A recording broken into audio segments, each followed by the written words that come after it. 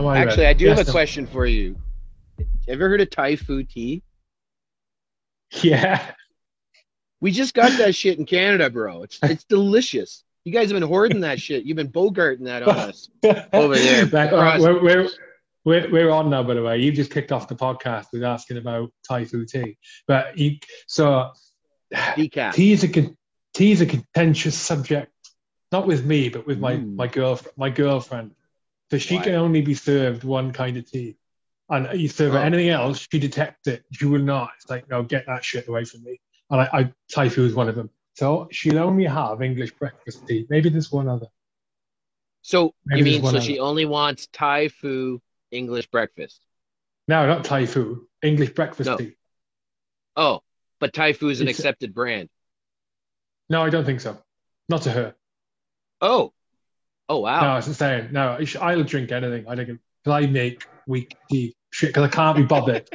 Just I want my tea now, so I can't be bothered to stir it very much. I can't be bothered to let it brew. Like three So I minutes is just too long for you. fucking way too long, mate. Like, I put the tea I guess bag in. that's The yeah. tea bag goes in. The water goes in. It gets three stirs, if that, and then I squeeze the tea bag and take it out. It's done in about 5 seconds. You know how long that farmer worked to grow that tea, and you don't even let it steep in the water for 5 minutes, man. Like, do you not?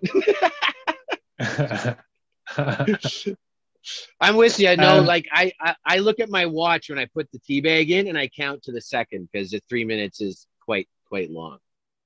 yeah, that's quite. But I got a but friend. anyway, I thought it was fun that Thai food tea had finally shown up in Canada. Yeah. Okay. Well, congratulations. I'm happy for you. Thanks, I'm brother. happy. Right. I'm very glad, right? I've got a Canadian captured on the podcast.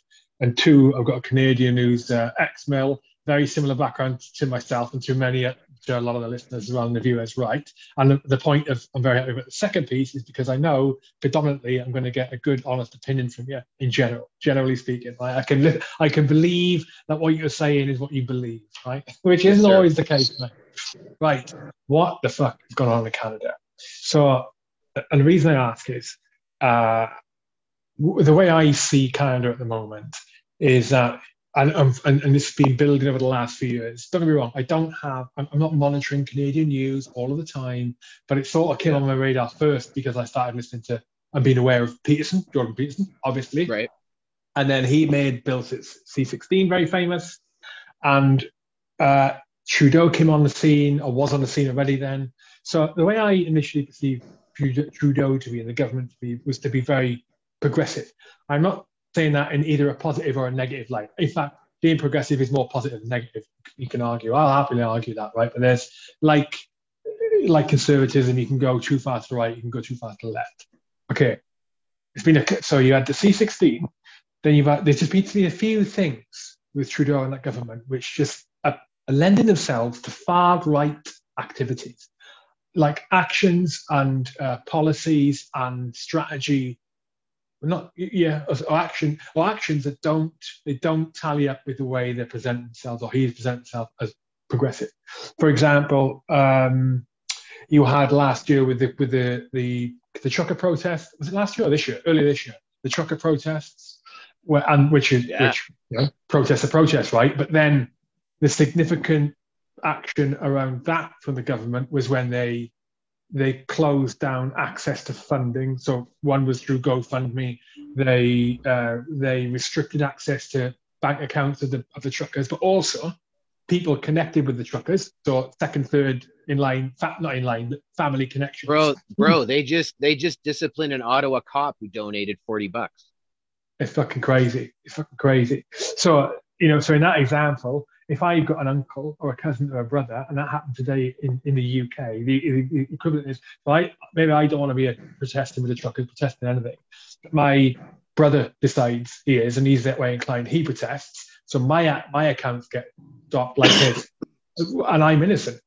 If there was any guilt in the first place on any part. So that was the second one, which was crazy. I mean, GoFundMe were at fault for doing that, and just the actions of the government. Just I was like, oh my God, that is frightening. Frightening what they're doing there to exert that level of control over a protest, right? And then the other one I've just seen, which is a little bit of a strange one. I literally saw it this morning. And the the bill relating to authorization of euthanasia has just been amended. Is this on your radar? Yeah. A little So bit, but not like I don't know. we Like I'm don't, still it's all right. We don't have to go. We're not going to go in depth on any of them, but this is all leading up right. to me asking you what the fuck is going on. Yeah, And so this bill basically, for people who aren't aware, it's around how and when euthanasia can be authorized in Canada for right, people who want right, to be euthanized, right? And two of the stipulations before the change were they had to be terminally ill. I'm pretty sure they had to be terminally ill, and they had to be like basically no other option for them to be able to live comfortably or in any right. acceptable. They've now removed those two from the provisions of the bill. So you don't have to be terminally ill, and there can be other options, right? And an example in the article I read, an example is just past over the last couple of months of how extreme it's gone. There's a terminally ill woman suffered. No. There's a woman not terminally ill, but suffers from extreme allergies, and she's unable to afford her own place. Her home is state provided, I believe, and she's unable to afford to move. And she needs to move because the circumstances in where she lives now have changed, environmental circumstances. So her allergies have been triggered all the time. She can't afford to move, and the state won't move her, right? So she said, I'd like to be euthanized, please, because I can't stay here. This is excruciating. Okay. And the state turned around and said, yes. It didn't move her. They killed this woman. She's gone. No, it doesn't exist anymore. This is like, you can find this online. It's Mm. absolutely just crazy. Another crazy decision. So, come back to the question: what's going on? How do you perceive it, and how would you say most Canadians are perceiving the situation? So there's a lot to unpack there. I'll bookend what you were just saying though, in that they offered a veteran assisted suicide when he said that the terms the Veterans Affairs had offered him weren't to what his expectations. It was a huge deal over here a couple weeks ago. So I think in that case, there's some people that see the right to die as a mercy, and there's others that see it as a solution to problems, right? And so right now, I'll use a broad brush on everything and say that what you're seeing in Canada, is also being played out around the world where any of these World Economic Forum guys and girls manage to get any power. And I don't believe Canada is unique right now in that we're dealing with a authoritarian regime, perhaps spreading its wings, finding its feet. Because we're traditionally a democracy. We still have certain aspects of our culture, I guess, that lean us in certain directions. I'm not sure. Most of the Canadians that I talk to don't get it. There's not agreeing with it. There's being against something, and then there's also not getting it. Like this morning I was listening to some stuff about now they want to regulate the internet, and and and then so you say, well, what does that mean? And so then the government said, well, we're not going to come after your YouTube videos or your uploads on Instagram. And what are they meaning? Well, they're talking to the average person right now who has their Instagram and they load videos, right? So then they said, well, we're only going to go, target anyone who can make money. Okay, well, what does that mean? Well, it means now if you are trying to make a living, say doing a podcast, now you're gonna come under censoring laws, perhaps, because they got to make sure, that they get their cut of revenue, and also that they monitor what's being said. Like this, and this is how they're presenting it. But you'd have to prove hate speech. All the things that they say in the legalese. But then what they said right underneath it there's a sentence that all politicians around the world love, and it says it's notwithstanding. And what that means is, all that stuff we just said, and this is how I interpret it as a politician, because I was one. What they've just said is they gave you all the, read the agreement when you on your iPhone type explanation to explain away all your fears. And then because you didn't read to the end, they threw in a sentence that basically said, by the way, we can null and void this whole thing at the wave of a pen. And so, earlier we were talking about a book and the cause, and maybe that's why I'm so into that time frame and what was really going on, in the headlines and what we can glean out of the past. Is it's like, at what point is it enough of my money for you to do what you want to do? I get it. We're all in this together.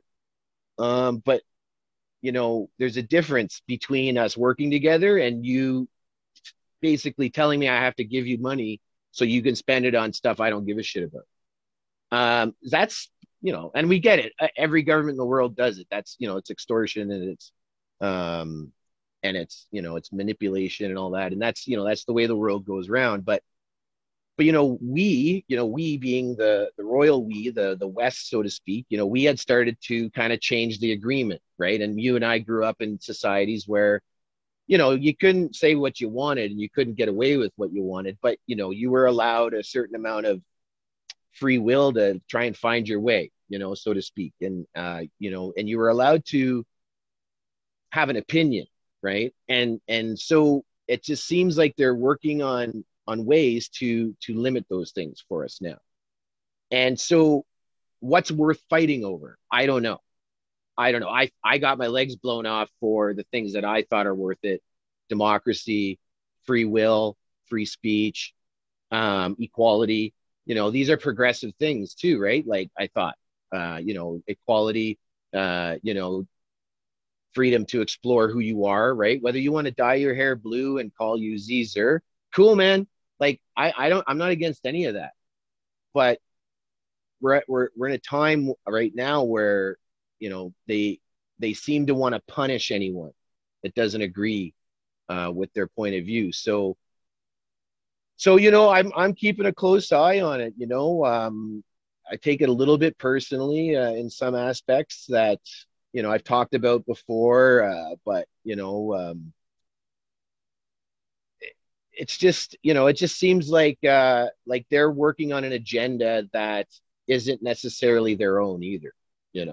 If that makes sense. Dig into that. What do you mean? Well, like I said earlier, right? Like the World Economic Forum, if you know anything about the Davos thing, what Trudeau and his government and are doing is it's playbook from their way of thinking and their way of strategizing. And that's the other thing we got to remember, guys. Like, we're not dealing with people that get up every morning and go like, hey, let's think of something to do today. We're dealing with strategy that's been put in place for decades and they've been working on this since Trudeau's dad was before Trudeau's dad was prime minister, and that's how strategy works. And that's how, the world goes round. So what we have to realize, and who are we?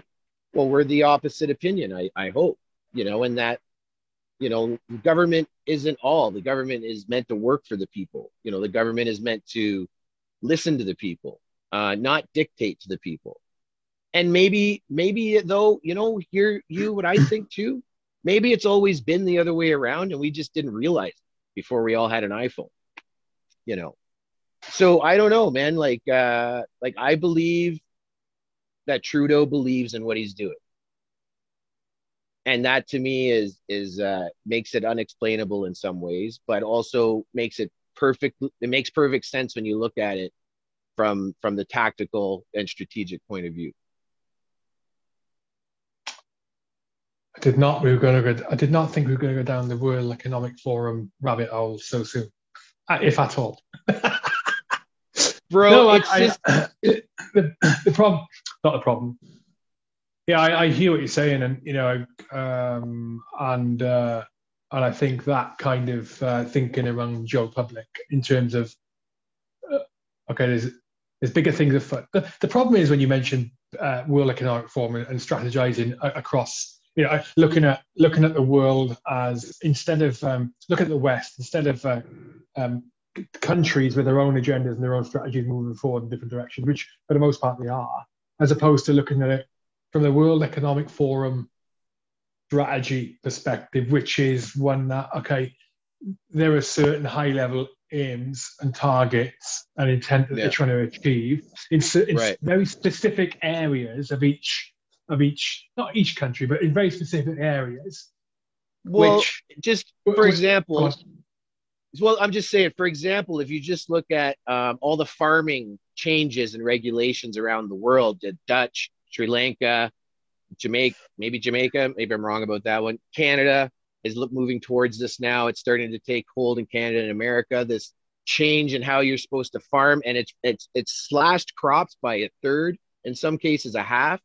They're banning certain ways of growing food in certain places, just out of nowhere, and a lot of it is to do with to fight climate change, but they say to reduce gases or the way the food is made, and I get it, I get all that, but when you implement it in a way that shows that you're reducing capacity, and then you're going to turn around and talk about shortage, well, these two things don't don't mesh, right? And like all things, trends go around the world in different ways. So what I think is, because they all gather together and they talk, and they're just talking ideas, and they just go home with the ideas. And then, you see it around the world with light rail infrastructure and stuff. Every city that's trying to build a light rail has the same problems. And and it's just how business is done in a lot of ways. And so, yeah, sorry, I'm no, just no, trying it's to all give you right. examples of why I see it so broadly. You know what I mean? When I see, like, from the high point, if you compact all these decisions right together, you have to see, like, there is a pattern that emerges, and some of them are just meant to be good ideas to try out. But a lot of them are things that they know. Like, we know how to grow food in the world. Like, if we know how to do anything, we know how to grow food. Like, why would suddenly changes have to happen that would reduce crop yields at a point when people are starving? Like, So the two what don't is it, what are compute. the changes in farming that have been happening, and what are the changes in farming and policy around the Um, world? so go to I believe it was Holland, Netherlands, had a big protest about this, and it's to do with the type of fertilizers and the type of growing methods. Like, in Sri Lanka, I believe it's Sri Lanka. I might be the wrong country, but they basically implemented organic growing methods on farmers that didn't even know how to do that, first of all, and then second of all, they just did it, to say, like, oh, we're going to be all organic. Well, okay, but you completely changed the way the food is grown, and how it's how you get to the crop yields that have been sustainable to feed people, right? And if you do that knowingly, like, you can't argue away the consequences, right? And if it keeps happening in different countries, like, this is what I'm saying, like, these are ideas that are tried, and the only result is a reduction in yield now, when a thought out plan, or a plan that is meant to be beneficial, could do both, right? You can ease in the new ways and ease out the old ways, and try and keep your crop yield at maximum level. To force it, right, it's almost like an orthodoxy, right? So they have to force success, right, through legislation. And that's what I mean. Like, their strategy is legislation, and they look for weak points in the system. So, why are so many states arguing about gender fluidity and all this stuff? Well, because these are points that can stir up a lot of issues around that stuff, and it's a very hot topic. So when you look at strategy and thinking and politics and business all through that lens, I believe that there's an agenda being played out, and they're just implementing their policies. To what end?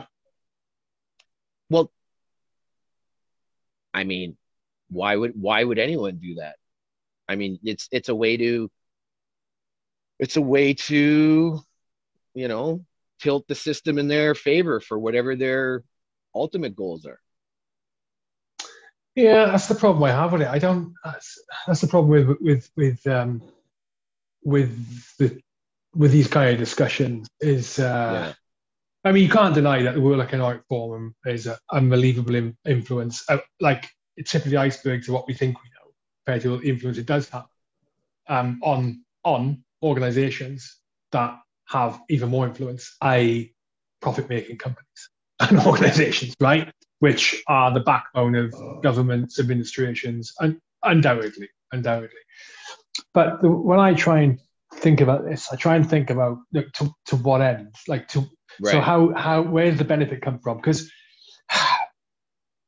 I don't think it's useful for a government or an administration or any other organization, big or small, to have a population below it, or a population below it who are unpredictable. They want things to be predictable, right? And when you look at the left versus left and right, the progressive ideology and all the drama that's creating, which is a minority of people, all that creates in mainstream society, that makes it unpredictable. And yet that fan is being continually flamed, like, and being allowed to. The media are a fan of that flame, but they're being allowed to, and because they're making money from it, right? So you can't even blame the media. But like, why is that being? I don't understand why that's being allowed to happen. I don't understand why that's not being clamped down on. Because, like I said, it makes things unpredictable. Right. The best thing for a government, especially a government with nefarious ideas, is to have a predictable population, because then they can easily influence. Well, Hugh, there's a certain amount of predictability and unpredictable, right? And what do I mean? Like, you don't know what they're going to do, but you know they're going to act out, right? So you stimulate them the right way. And you say the right things, and you get them mad about the right stuff, and that has nothing to do with them particularly. And they might just unpredictably show up at a Supreme Court judge's house, or they might just unpredictably show up at a right-wing politician's house. And so that unpredictability has become a tool for them. They'd rather burn down some cities and be kings of shit mountain, right, than lose. And and I can't fault that instinct, and I can't fault that thinking, I guess. Okay, let me rephrase that. I can fault it, but as you said, why do they want this unpredictability? Why are they stirring these pots? And ultimately it's to win and implement agenda. Okay, what agenda, right? Green and all that has been the thing. Like it's like they keep shortening the time frame. Oh, in only 8 years, this, that, and that's going to happen. But yet, like, there's no 400-foot wall around New York yet, or London, or Paris. And so I gotta wonder, like, well, they know that, like, it's all numbers to these people, right? Like, then all this stuff, like you said, profitability, accountability, predictability, all the things that stocks do, right? And these stocks are always running. But on the green stuff, on the climate stuff, right? Do you not think it's more likely that it is not an ideology? It is something that's being hijacked and taken advantage of by companies to make money, because they'll make money from it. For example, in the same way like veganism has been hijacked, in the same way that trans activism has been hijacked by not hijacked. Hijack's the wrong word. Being taken advantage of by people who are just there to make money. So, and then they can manipulate data. They can manipulate the science behind it, or the presentation of the science behind it, to try and reinforce what they say in the short term, but in the long term it doesn't work out. So, I recently had a conversation with a guy called Ben Pyle, who's a climate researcher and a climate change activist, as in against, not climate change activist. He's against green policy, bad green policy, right? Much to your point, it's too short, They're trying to do it too short, and plus they're exaggerating what the impact's going to be, if there are going to be any impact. Blah blah blah blah blah. Where was I going with that? What was I saying then? I think I lost myself. the dichotomy of the green movement, right? But you know what? Here's just one thing in reversal. You know, like you got guys on the right, and this drives me nuts.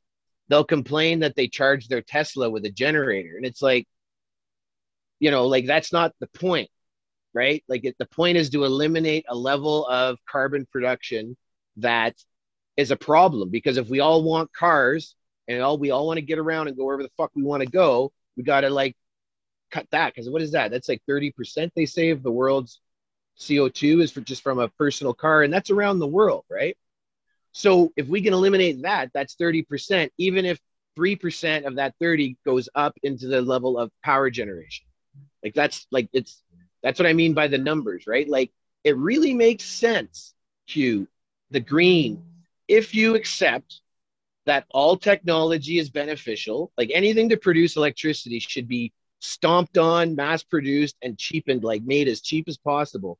You know, there's like paint that it can produce solar energy now. You just paint it on stuff, you paint it on a window. They're making windows now with a see-through solar tint. So now there's no excuse for any glass skyscraper to not produce a certain amount of its own energy at this point. With solar, each building in Manhattan could probably produce up to 5% of their own energy. Oh, that's just 5%. Motherfucker, that's 5% per building. Make that a law. You want to fucking impress me? Make it tax-free to do anything green to my house. Right? But they don't do that, right? As you said. So what's the rush? Well, the rush is to dominate and control the markets, right? And that is the ultimate point of power. It's the ultimate point of politics. It's whoever's got the conch, whoever's got the wand, whoever's turn it is allowed to call the shots. And part of me feels like our generation, like I'm 45, I think Trudeau's 47, something like that, 48. I don't think he's 50 yet. He might be 50. But it almost seems like the generation that built Silicon Valley and invented the Mac and the PC and the Teslas, they're mad that they don't live in the future, like they thought they were gonna in Back to the Future. Like they don't have flying cars, you know, they don't breathe perfectly clean air, and it's like they're mad about it, right? It's like there's this almost continuous backlash now about like we're not where we're supposed to be. Well, says who? You know, like that's the problem with that thinking, right? Like why wouldn't you design an integrated system that would mesh together, right, and let go of the old as you implemented the newer and better technology? But they stomp on it, right? Another example I think of, brother, is there's this huge pay scandal with the Canadian federal employees. And one of the things that they did was they implemented this pay system that was just such a colossal piece of shit and failure. Is like, I can't help but relate it. Like, even though we're talking nuclear reactors or solar panels, right? You can boil it down to like, it's like projects that can't fail. And why can't they fail? Is because we said so. But are we unique in history to be in this moment? I don't believe so, right? I believe that we're just the ones that are dealing with this type of situation in this cycle. No, I don't know, mate. I think we are. I think we are unique, and I think the situation itself, like if you were to summarize it, isn't different. And so, like, people want better. People are concerned about the world. People are concerned about money. People are concerned about energy. People are concerned about transport. Governments are concerned about the people, and governments are trying to maintain power. But what is different now? And I do think a huge amount of this. I think in a quarter century time, we look back. I think a huge amount of, if not most of the blame for where we are now and how crazy the world seems in terms of polarization and the instability of, in inverted commas, the first world countries and the West predominantly, you can't look at China and say they're as unstable as us. No fucking way. Russia maybe is unstable as us, but China is probably the most stable of the first world countries there is in the world right now, of the major ones. China, I'd say, probably, right? Compared to America, less stable. I can't say for Canada, I don't know. UK, less stable. That's how I'd argue it. Anyway, a lot of the European countries are the same. But the main difference is, and what is going to be attributed to, I think, is the rapid change in technology and communication since the beginning of the century, and accelerated when smartphones came about and social media came about. And I think those two things have just, we are seeing like a quarter of a century's worth of undulation in society and government and rest condensed into what are we? When did Facebook come out? 2007. iPhone was 2007. Yeah, it came out the year I got. 15 years. It came out the year I got blown up. Yeah. Oh right, yeah, crazy. Yeah. So before that, though, we had Campus Kiss and Squarespace, or what was that? MySpace, whatever. But yeah, like it became main. Did you just say Squarespace? Yes, I can't remember. I remember like I was in Kabul when I was on the computer typing on those things. It was something you did when you were overseas and bored, right? You'd flirt with girls on the computer. You didn't do it when you got home, though, right? You're too busy with real girls, right, or whatever. But but I agree with you that. But when I say we're not unique, imagine when radio came out, right? And you'd never heard anyone talk except for this person right in front of you, right? And I forget what it was, but there was a big broadcast. I think it was under Lyndon B. Johnson. No. Who was the president during World War II? Why I always forget his name. Eisenhower. Eisenhower, was it not? No, World War II. The guy in the wheelchair. Oh my gosh. He is Roosevelt. Roosevelt. Roosevelt, yeah, God's sake. Sorry, Americans. What was I talking about? Not different. We're not different to. I think he was the first president to be heard by all America, like by across the country at the same time, because he did his first fireside chat on the radio, and that was a big deal. The Queen did an address in 1920 something on TV, and there's something the Queen did that to this day is the most watched thing ever. Anyway, not to this day, because the funeral got viewed by 5.1 billion people.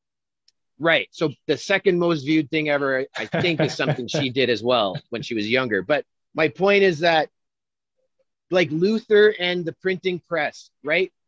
The invention of writing and the ability to write it on paper and carry it somewhere, right? So it's, I keep losing. I just had a truck drive by and it totally threw me. I think that you're right in that things are compressing, but we're not the first to have to deal with a situation like this, just maybe the speed, right? So just the same as like before 19 or 18, whatever, the fastest thing was a horse. Downhill, maybe a chariot. People thought when they invented trains, anything above 36 miles an hour, your body will explode from the friction with the molecules in the air, if they even understood molecules. So, and people like you and I invented these. Like, look at this, bro. We're talking across the ocean. Like the veterans of World War II and Korea couldn't do this, but they could do it on the phone, So I think, we're not unique in that we're dealing with a situation that feels like it has ramifications for the entire planet. We're definitely not the first to feel that way, but it's the first time for us. Our granddaddies. Go on. Sorry. Well, our granddaddies fought hard, man. Ours, not theirs. Ours. There's less of us than there is of them, and by them I mean we know exactly who them is now, right? Again, we were buddies for a bit, and now we're not, right? So there's always a 10-to-1 disadvantage when we're up against these guys, and we still stack them. And what I mean by that is, we just do, and maybe this time we don't, but I can't help but, and I'm sorry, this is the gunfighter in me, right? I can't help but approach the situation like I would any other conflict in my life, right? Whether it's at the park walking the dog, in politics, or on the battlefield. It's just up a couple levels, right? And right now, people are drawing lines in the sand, and now harder decisions are going to have to be made soon, right? So as that window is closing, things are getting compressed in time and space, right? As you said, and it's digital, it's in space. They got space rockets now. For all we know, someone does have a fucking like regiment of space troops up there ready to drop on your Capitol fucking building at a moment's notice. I don't fucking know, bro. Could you imagine from that game, right, where a bunch of chiefs dropped out of the sky onto Parliament Hill here in Ottawa? We'd be fucked, bro. JTF is good, and the RCMP are good on the scene. We're talking about superheroes here. Anyway, I know, I'm getting crazy, but this is how you win battles, Hugh. This is how we're going to beat them, Hugh, because we're allowed to think, and they're not. Bringing you this podcast today are the Aardvark Group.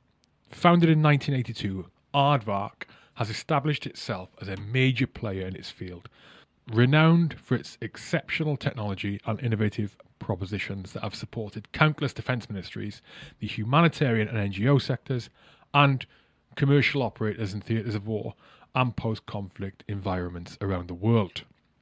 Aardvark is foremost a humanitarian organisation working to help rid the world of the explosive remnants of war. Their technologies are uniquely developed by operators for operators, which ensures that every product, system or platform conforms to the essential criteria of stability, survivability and reliability.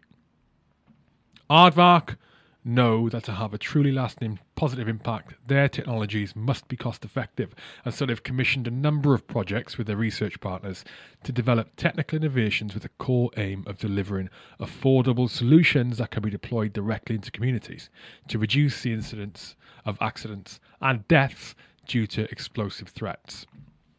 As well as their core products and services, they also have an online shop where if you're an individual who works in a post-conflict zone, in a high-threat situation, in a high-threat environment, you can get kit from Aardvark.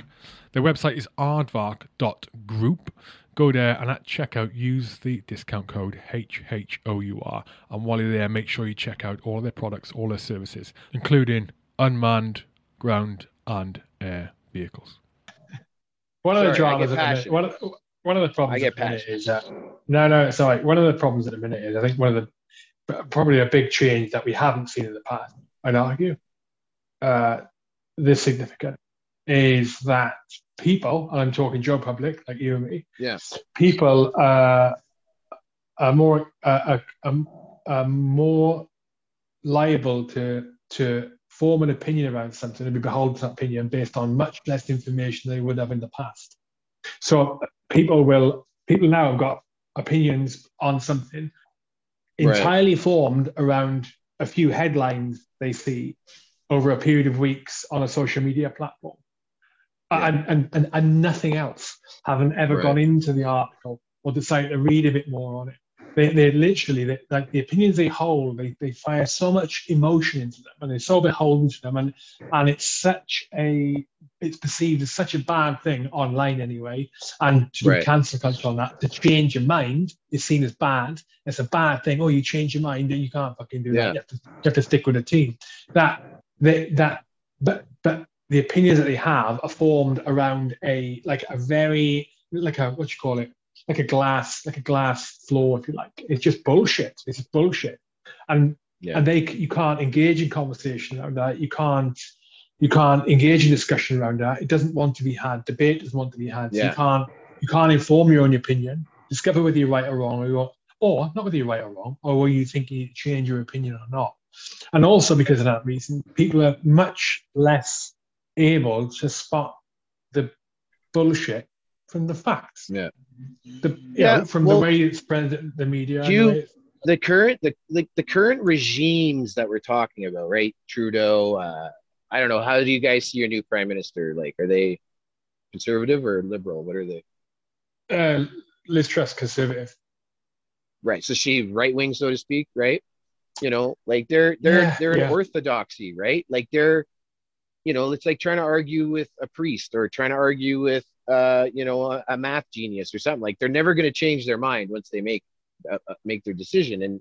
And that's what we're dealing with, right? Like you're right. It is thought control. And it is all that, like you said earlier in the conversation, like isn't this something the right wing used to be accused of? And you're right, because power loves control, right? Like you said, like that's, and so even if you come into being fighting something, you can't help but adopt it in order to beat it, so to speak, and maybe that's, that's what going back to earlier, that's what I mean. Like if, I would say, like, to your point, to the younger me, just think about what you're saying before you make a decision, right? But is that something that I think now, because of my age and experience, and is that something I could even teach my younger self? These are some of the things I'm trying to figure out in my own life, so, Hugh, I don't know, do you have kids? Yeah, 2 girls. Yeah. 2 girls, yeah, that's right. Yeah, so do I'm pretty sure our girls are around the same age. I think mine are 14 and almost 11. Yeah, they're thereabouts. Yeah. So everything we're talking about is being pushed on them the most, because what do? Whoever's in control, by they I mean them. Them who are in control at any given time in history. Put on my tinfoil inside my hat, though, don't worry. And the point is that, what's an example of that? Well, when the Soviets took over Russia, they turned all the kids against their parents.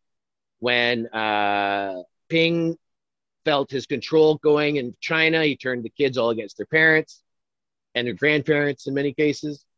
Why would we think we were immune to that here? Right? And so what does that mean, though? So when I was a kid, I remember being told, like, by a teacher, like when he was a kid, he would go to school and he would do marching and target shooting on Thursday afternoons as part of like cadets at school. And then they got rid of that. And kids, when I was 18, said the army is stupid. Who dies for land? You're an idiot, Middick, or Jody, for joining the army. You're brainwashed, this, that, and the other. And I'm like, okay. So then that happened. And then for a while, the army was cool again, right? Because they needed us to do a few things. And so this is the cycle, and with my kids now, my 14-year-old, she's just having trouble dealing with, the education system. And to me, I didn't deal well with the education system in Ontario. I'll tell you, I didn't finish high school. I got more than the required credits, but I'm missing one of the most required credits, right? Like a mandatory. But to me, like, what scares, like, here's what I'm getting at, bro, is I worry about what they're being taught at school. And I never thought I'd have to think that in my life. Yeah. So, I know what you mean. Yeah. I keep bringing it back to these things because to me, there's no difference. Business, is politics, is life, is nature, is religion, is technology. It's all the same to me, right? I see technology and progress as things that chase the dragon. They're going to where the money is spent and the air is pure. And by they, I mean whatever technology is, right? It's been chasing its next high the whole time. AI was invented the second we realized we could count things and keep track of each other and stuff. And we're the generation that went from analog to digital. That's what makes us different. And I think, maybe that's our defining moment in our generation, is that we are the ones that were born before and after the internet. There's a name for that generation. There's a name for What's it. that? Zennial. So Zennials, you grew up with I analog. didn't even know we had a name. Yeah, it's a name, yeah. You're genuine. Oh, and Russia chose the Z. Oh, what are they trying to say now? Oh, okay. See? You don't think it's related? It's all related, brother. Trust me, the gunfights we were in may have only counted on that street corner or in that village or wherever, but the fucking ripples came all the way back here. We brought back better healthcare to Canadians when when they saw what was available. We got legal weed. We were on the world stage for a bit. The country got some big ups. But now there's history behind all those actions, and there's the ramifications of those decisions. And we people like us have been ostracized for the last while. And by us, I just mean, you show the face you think you need to show. And I think currently society is going through its iteration. Like, I'm ultimately human optimist. And that's what I mean when I yell things like they don't think like us.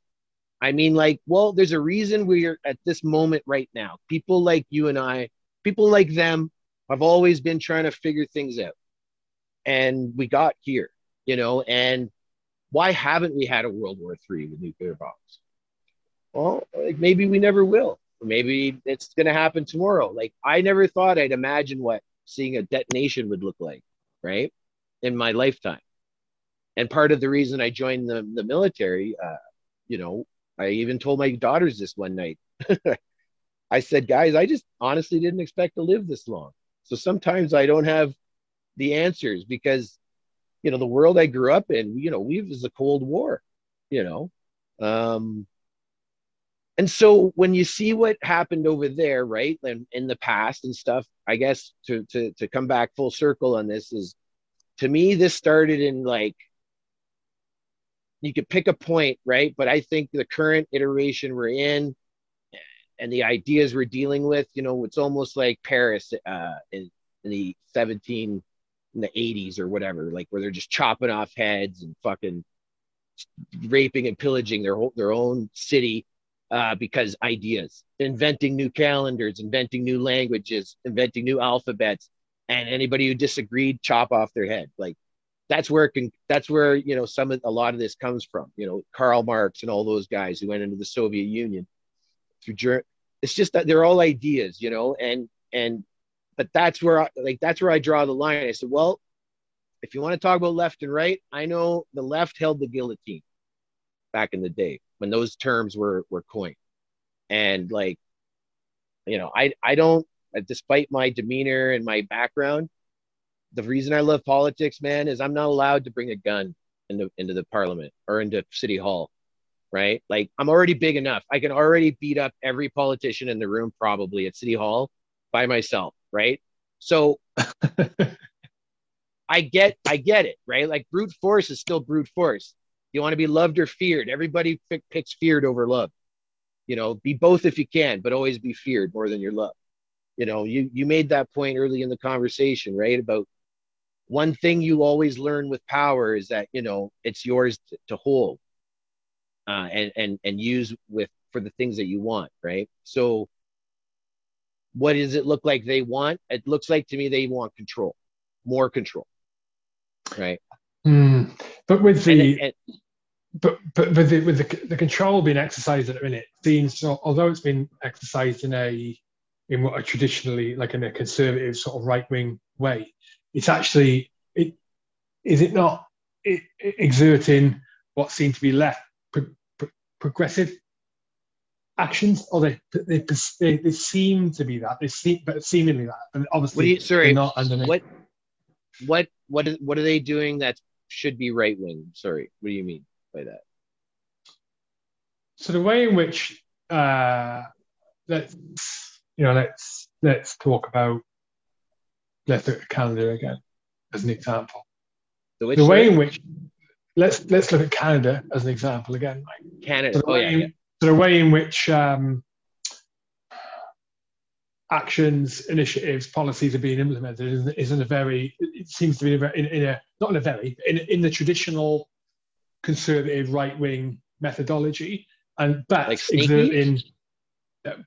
exerting progressive, so left things that look left, but in actual fact, like, are not. So if you look at that policy change we were talking about earlier about euthanasia. So on the face of it, that could seem very progressive. Oh, we're letting people do what they want, they make their own decisions, and if someone wants to take their own life, we're going to enable that. You can also look at it then from a the opposite end of the spectrum and look at it to go back to the WEF, you could look at another end of the spectrum, which is, okay, actually by changing that policy, this does lend itself to that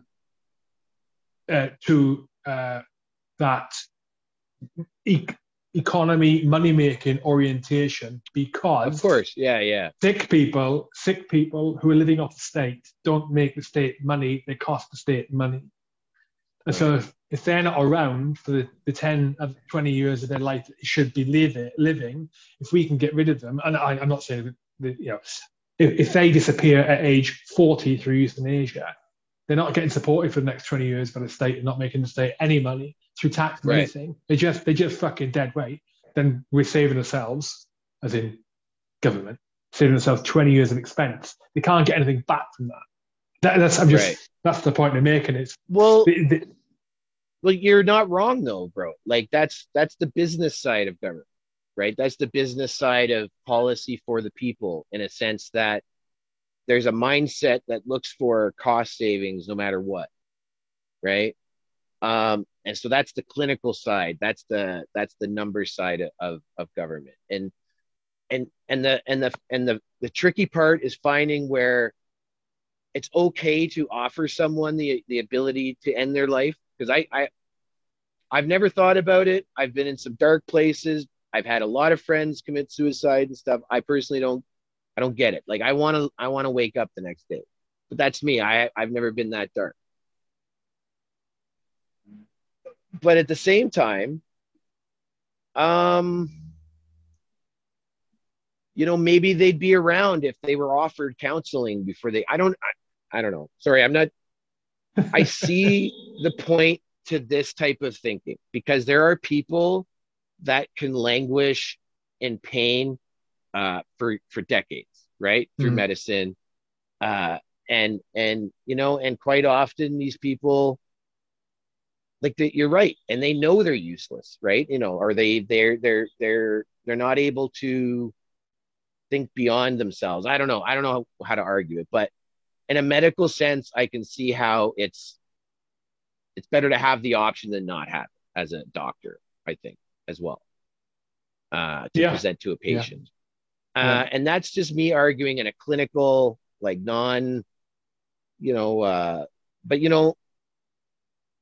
to me, it's, of course, it's, it's like in battle, we always said, save the last round for yourself, because you don't want to get captured by these guys. Yeah, but that's if it's the last thing you can do, right? And to present it as option A, right? That's where the disconnect happens. Unfortunately. I mean, my point on the euthanasia example, I mean, I'll get away from this. But my point of that was not that they shouldn't be allowing euthanasia. My point was that in that case, I give an example. Right. Instead of doing everything to enable her life. Yeah, they want to end it. They didn't. They went. See, they did the same to a veteran, bro. Like I said, they said he got a letter, said, hey, or he was on the phone with some counselor or whatever, trying to argue his case. And she said, you know what? Actually, I could offer you assisted suicide, because he was saying how depressed he is and how upset he is. And when I heard this recently, I was so here's the thing, bro, right? Like, you want to get so fucking crazy mad and filled with fire over this? Or do yep, typical.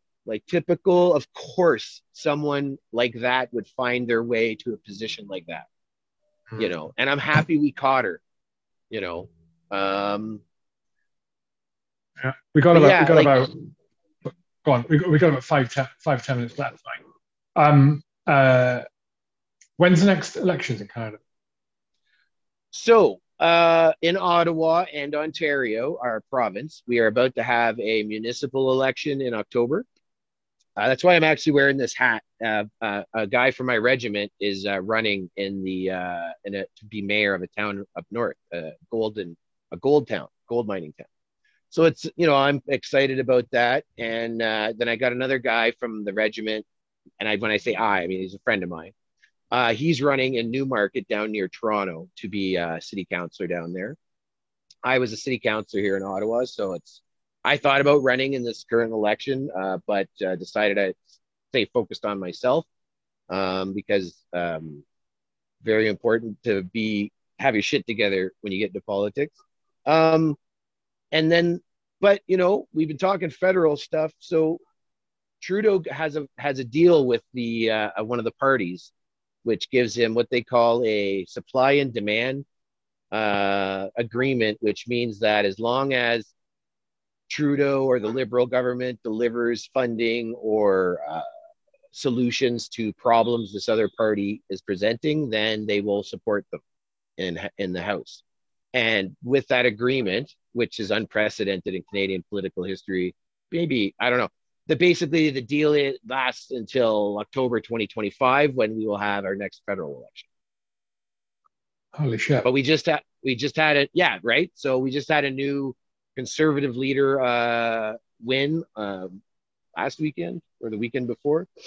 And I think that Canadian politics are going to start to turn around maybe.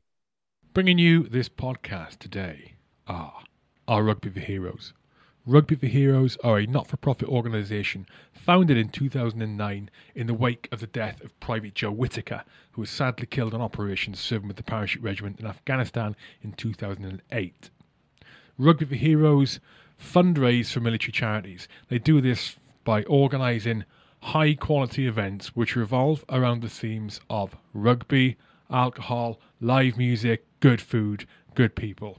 Since they were formed, Rugby for Heroes have raised nearly £120,000 for military charities. I have been a beneficiary of theirs in the past, and it's actually how I came to know about Rugby for Heroes, is when they reached out and helped me when I needed it most. And they have helped countless other individuals and countless other organisations help ex-military and serving personnel in their toughest times. Rugby for Heroes have got many events lined up for 2022. They've already held their first event. It was a supper club raising money for the 353 charity, and they have got more supper clubs and more festivals on the way. Look at their website, rugbyforheroes.org, to keep up to date when the next events are. Make sure you get along to at least one of them if you can, and I will see you there. I've been to every one of their events since I became aware of Rugby for Heroes, and like I said, since they helped me out, and I will be going to every single one of their events in the future wherever possible. rugbyforheroes.org, or you can find them on social media at Rugby for Heroes, at Rugby4Heroes. Right? Because that's the thing we got to remember, right? Like for everything that comes up, something will rise to challenge it, whatever it is. And politics, that's true. And, so we just had a new Conservative leader elected, like I just said. And that person is a different type of politician in the sense that Canadians are used to. And we'll see what happens. I think he's got a good shot at becoming prime minister, but as a gunfighter, I always give you 50-50 odds. That's the best I can do in a gunfight. Yeah. When's the go on? No, go ahead. When is your website going to be ready for the coffee? And can I send you some Canadian dollars and you send me some coffee? Yeah, well, let me double check. Absolutely, by the way. So anybody listening, it's called Green Army Coffee. You can find it at greenarmycoffee.ca. It's up, it's there. There's some what you call placeholders. So some of the stuff is placeholder, but it's active. So one thing that happened, like I said, is the prices have gone up on coffee and the type of coffee I'm trying to use. So we're gonna have to bump up the prices a little bit in the near future. But for now, like it's only a couple bucks Canadian difference, but that's my big spiel to make up for it not being done. It's like, oh, I'm saving you money because it's not done. So you can we'll figure out something, bro. Like after we're done the show, I'll just send you some. And if you like it, put in an order and I'll figure out a way to ship it to you. If I don't have international shipping, I'll because I want to send some to a few other guys that I know over there. So it'd give me a reason to get the shipping going. Oh, cool. Yeah, I'll just go with any of the expenses of it. I'm looking at the website now. I like the website. The website. Awesome. There's a brand over here that they did a H-hour coffee. Way back when I started, did a H-hour blend, and they're called Green Nice. Beret coffee. They're called Green Beret coffee, not too dissimilar. But Nice. they're Marines, mate. We don't like I'm joking. I'm only joking. The coffee's great. The coffee's great. The coffee's great. Get Green Army coffee over here. Yeah, yeah. I'll definitely buy a bunch of it. And if you need an address to send it all to, if it's going to be cheaper for your mates, I'm happy to take it and distribute it to them if that's easier, mate. That'd be awesome. Yeah, yeah, cool. What Yeah. else have you got in the pipe? What else have you got in the pipeline apart from that? Anything? Well, Hugh, like the coffee is kind of like a rebirth for me, right? So, the listeners, like just real quick, I was a master sniper. I got blown up in '07, came home. Unfortunately, my name became a headline because I got wounded, even though it's supposed to be top secret that I was a master sniper. Um, so I found myself in a position of having a voice for Canadian troops, so to speak, and so I wrote a book. I was on a show, Amazing Race. I ran in an election, so I've been referring to this stuff. Um, and then I hit the wall really hard. I got addicted to some recreational drugs or abused the drugs. I was still dealing with addiction to painkillers from when I got hurt. Um, and I was in politics, and I had issues with my family at the time. So the perfect storm, right? And I was advised by people to stay in politics. I thought it was disingenuous, and despite my personal choices or whatever, I wasn't performing to the job the way I said I would. And also, I'll be honest, I was credited with winning. Part of winning my election was that I ran a very good guerrilla style digital campaign, because in 2014 you still kind of could, because they hadn't clamped down or they hadn't changed, paywalled everything. So so anyway, I stepped back from politics and public life. And in Canada, I only have 10,000 Instagram followers, and I'm known countrywide. So it's not hard. But all that to say, as I'm relatively drug free now. So I smoke a ton of weed. I barely take aspirins now. Because I'm trying to learn to live with the way things are. And doing the coffee is me rebranding myself, so to speak, and focusing on what I'm good at, which is the troops. And as great as I can be at talking to people and being everyone's voice sometimes, perhaps when I'm elected or not, I need to focus on myself, right? And so the coffee is me starting again. I have a podcast, so I'm planning to relaunch my podcast in the next 12 months. I What's got the podcast called? The Jody Minnick podcast. Yeah. It was, I'll tell you right now, looking back, it was like a Rogan clone in certain aspects, with just some political diatribe thrown in because I was a politician when I was doing it. But like I said earlier, right? The advice I would have given myself is that life is long. And as a sniper, I try to say I'm a little bit more patient, than the average infantier, and stuff. So, I always had a bit of an outlook on life, but you can really, when you change your perspective on what life is worth and what you're here for, which is whatever you want in our society, to an extent, of course, there are limits, but so I'm trying to give myself purpose again, and I got two beautiful kids that need their dad to, be strong, and they need their dad to be able to support them, and they need their dad to, be a father to them, as they, one's 14, one's going to be 11 soon.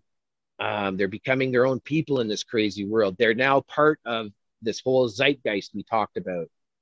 So I'm trying to build a company around Green Army Coffee that, will be a part of all aspects in life, and build a bit of a brand around it. I try to say it's kind of more like a lifestyle brand, and that eventually my wardrobe will be dominated by it, but also, just trying to be an example. If the role that the gods have given me through my struggles have been to be here to talk to you, well, I'm only 45 and I still got a lot of energy, and I still have a lot of ambition, and I still have a lot to give, I think, to my country and my community. And so I'm going to focus on doing those things, and just build the company, build the impact. Because part of the reason I started the company, Hugh, is that our generation of soldier, I'm not going to say we're locked out. This is a Canadian phenomenon. I don't know what it's like in your country or the States. I mean, I've heard it's better, but I don't know. But we have a real problem in Canada with the generations of veterans talking to each other and mentoring each other. And it goes back to, I guess, World War I and II, you know, like the World War I guys told the World War II guys, you weren't in a war, we were in a war. Like, holy fuck, boys, a gunfight's a gunfight, isn't it? But all that to say that my generation of soldier hasn't felt like we really have our own space, right? Most of the legions are, you know, a majority of our legions currently are civilian dominated. That's fine, right? You know, and they run their version of the legion. So, you know, I'm trying to create safe spaces for us to be able to gather and talk about these things that we talk about and support each other. And, you know, like going back to my cup of coffee on the side of the mountain, you know, my second favorite cup of coffee would be probably talking to an officer at ISAF headquarters. And I don't even remember, maybe Italian, or anyway, he was a colonel, I think. And he's, you know, everybody's willing to sit down and have a coffee with him, you know, and I really want to open up dialogue, and I want to connect with the troops. And so that's the thing. I'm focusing on people like me and those that want to be like me, and, you know, and like us, and want to wear a uniform, want to be proud, want to have conviction, want to know how to work in a team, you know, want to stand for something. Because, you know, I feel like everything we've talked about, well, it works for us too. Like all those things that they can do, we can do too. We can just do it our way. And this is my way of doing the things that I think make my immediate AOR more positive for me and people like me. And like you said, as much as I, you know, and I'm all for progress and stuff, but I think, you know, control is an important thing.